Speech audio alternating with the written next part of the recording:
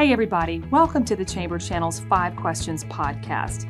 This is the place where we take a deep dive with industry leaders for an inside look at their world and how they can make a difference in yours. It's back to school time in the Low Country, and it's a new year for the district when it comes to teacher salaries, retention, school safety, and referendum projects. So we sat down with Beaufort County School District Superintendent Dr. Frank Rodriguez to talk about the increase in teacher pay, how he's accommodating the growth in student population, school safety, and a whole lot more. Ted Barber, who's the chair of the citizen-led Oversight Committee, also joined us for a little status update on referendum projects. Let's listen. Kudos to the school district. The pay increase for teachers is amazing. Takes us to one of the top paying locations, I know, in the state and elsewhere. Tell us why the district made the move, and also, has there been a difference? Have you seen a difference in terms of retention and interest in positions in the district? Yeah, well, thank you for that question. And here's the bottom line. It was a priority for us during this budget cycle to do this. From the very beginning of the budget cycle, we've been planning for this and planning to make it happen. Our educators are the most important variable in helping students secure greater outcomes and reach their highest potential. Our classroom teachers, the support staff that supports them, they're integral in making sure that our students reach their highest potential. And that's our core mission, right? And so we decided that we needed to make that the top priority in this budget cycle to move us from being ranked 53rd in the state in South Carolina in compensation to the very top of that scale. And so we're excited about that. We think it's the right move, and we think it's important in order to make sure that we help our students achieve and secure greater outcomes. We've got great teachers, and we're excited about this opportunity. During the budget cycle, the unfortunate part of the budget cycle is that in order to get the budgets approved, that ends at the end of June, well into the hiring season, right? And so in terms of hiring new talent, that is something that we're going to see throughout the course of the year, and we're going to see during the next hiring season, where we'll see that as a significant impact. However, what I will tell you is that we're already seeing teachers who have retired, who are living here locally in the Low Country, that are reaching out, looking for opportunity to come back into the classroom. And with that, you get a veteran with experience in moving student achievement. So we are excited to see some of that already happen. Yeah, that's great news. And I can't wait to see what the future holds in terms of that next upcoming hiring season. It should make a great impact. Let's talk a little bit about school safety. That's been top of mind for so many in the news recently. I know safety upgrades were part of the district's referendum in 2019. What's been done? What's happening in that arena? And what can you tell us? That is always top of mind. Safety and security is something that's at the very forefront of what we do and consider all the time.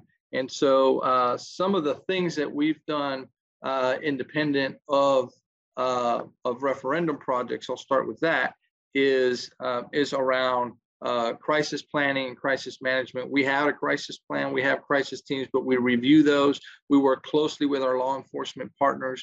We train together with our law enforcement partners so that we can respond to situations when they occur.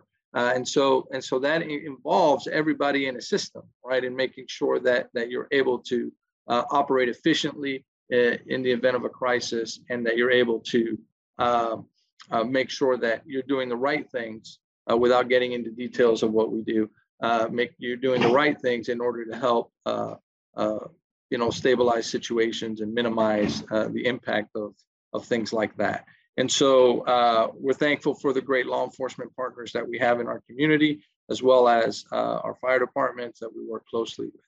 In terms of the referendum projects, that was an important part. And I'll let Ted Barber talk a little bit about the work of the clock as they oversee our work, and talk a little bit about the things that they check on as well in terms of safety and security and referendum. Well, great segue. That's my next question was for Ted in terms of what's going on with some of those projects that were part of the referendum, where we are with that. Thanks for allowing me to be here and supporting the district itself. The Citizen-led Oversight Committee, of course, was a brainchild of Dr. Rodriguez to have an independent council that would review the referendum projects. Many people do not realize that as of our last meeting, we've held 32 meetings. So we meet every month and we review the status of all the projects across the district, looking at all the spend of all $344 million. So we look at that. We look at the schedule, as well as individual projects and how those are progressing. Let me segue back to the original question about safety and security. One of the things that's a large part of the referendum is the upgrade of technologies and safety and security in the actual schools themselves. A lot of people would not see bricks and mortar being happening within their local school, but there's a lot that's happening in the technology field. All of the schools are receiving, upgrading in computer systems, Cat 6 wiring systems, and in that also includes upgrading of all the security systems that are in each one of the buildings. That includes building secured vestibules, secured pass systems to allow only those that are allowed in the school to get into the school, card reader security systems, and et cetera. But one thing that we as a CLOC had a chance to review at our last meeting is that the school system has also integrated a security technology system within each individual school that will allow the teachers to actually alert the security system within the school itself. The teachers actually have a capability to actually lock down the school if they need to. That will alert everyone in the school, and that also goes back to the district office. So the district office and the director of security and safety for the district knows what's happening. Then the proper authorities can be called if necessary. And that's a tremendous upgrade because it required the improvements of all the technology systems in each school. Every school is being touched in that way. The CLOC members at our last meeting had an opportunity to review how that system operated, and we were duly impressed with the design and how that worked. So Beaufort County is on the leading edge of what they're doing around safety and security from a technology perspective, besides the normal processes and procedures that they've always had in place. But this is just another added layer that they're putting in and improving the technology to be able to alert the proper authorities as well as those in the district as well. Many people don't realize one thing that all schools are what they have is something known as a bidirectional antenna. So that allows them to also communicate via the radio systems of the security, the police and fire and those types of things. So it allows additional level of communication as well. So if the internet doesn't work, cell phone towers don't work, this is a whole different realm of being able to communicate, especially in case of a fire. So, that's part of the technology part. Now, in segueing into where we are with the referendum, the school district is doing very well in what I call very challenging times. Many people have begun to understand over the last couple of years what's happened in the supply chain. If you've had the opportunity to order a new refrigerator and it took you a year to get a new one, then you understand the same thing happens in the construction business. So the project manager, Robert Otting, directing that department with all the project managers and the use of the third-party program manager company, Heary, they've done an excellent job of managing through this. Now, has cost increased? Yes, it has increased because if we've seen, especially in the last year with the inflation and things with demand and supply chain, things have increased, but the district's done a really good job of managing that, making changes, doing value engineering to hold the cost within line. There is going to be a challenge to finish the referendum projects under the current budget. They're working through that to make sure they can do that by the end of 23. And based on supply chain issues and supplies, we project as a CLOC member and talking with the operations department that the referendum projects will probably spill over closeout wise into 2024. We're supposed to be done by the end of next year. So that's just due to all the issues we've been dealing with. But the district's done an excellent job. However, we as a CLOC, if there are issues, we bring those up. We report those quarterly to the school board. And we are an independent group that reviews that. And actually, we speak the truth and what's going on. So if there's an issue, we say that. If not, then we continue to monitor. Also, we have a section on the web page of the school district All of our documentation there, all of our financial reviews are there, all of our presentations are there. So the public is more than welcome to go there and review all the documentation that we have. That also includes the quarterly reports that we present to the school board as well. All of our members are volunteer. We're not compensated. We do it in support of the district. I had no children that graduated from Beaufort County high schools. I moved here in 2013 full-time. But as a person who knows the importance of the future of our country, it's important that our students are well educated. This is one reason why I support this and do this. When Dr. Rodriguez called and asked if I would agree to do this, I wholeheartedly said yes, because I knew it was a way to improve Beaufort County. I'm a taxpayer, I'm a resident of Beaufort County, and I want it to continually improve. You know, it's great to know the incredible oversight and transparency that's happening with $344 million and that those projects are underway, and the fact that you're meeting so frequently and really kind of reporting back is just, it's refreshing and it's wonderful. And just to know that as a chamber organization representing the business community, we so appreciate that. We get it too, that education is such a key component. It's why our business education partnership is one of our strongest committees that we have. And we just know the future really matters. And speaking of the future, Dr. Rodriguez, you know, this is Southern Beaufort County, fastest growing area in the state of South Carolina right now. How are you planning for that growth, that rapid growth, and what that brings to our school system? Well, you know, that is another item that is on the forefront of all of our conversations and strategic conversations.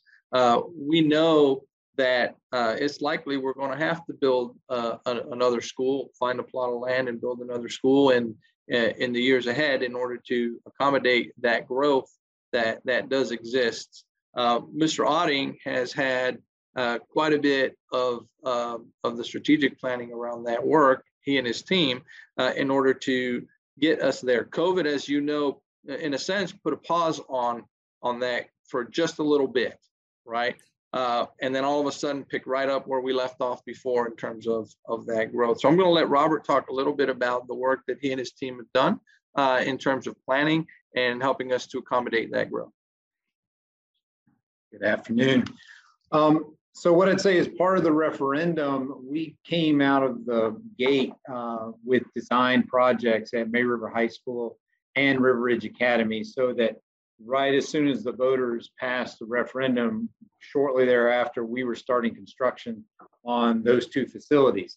Now, the growth has continued, and since they've been built, and they are filling up. And we do foresee additional schools needed in the not too distant future. Our next focus would be on another elementary and middle school.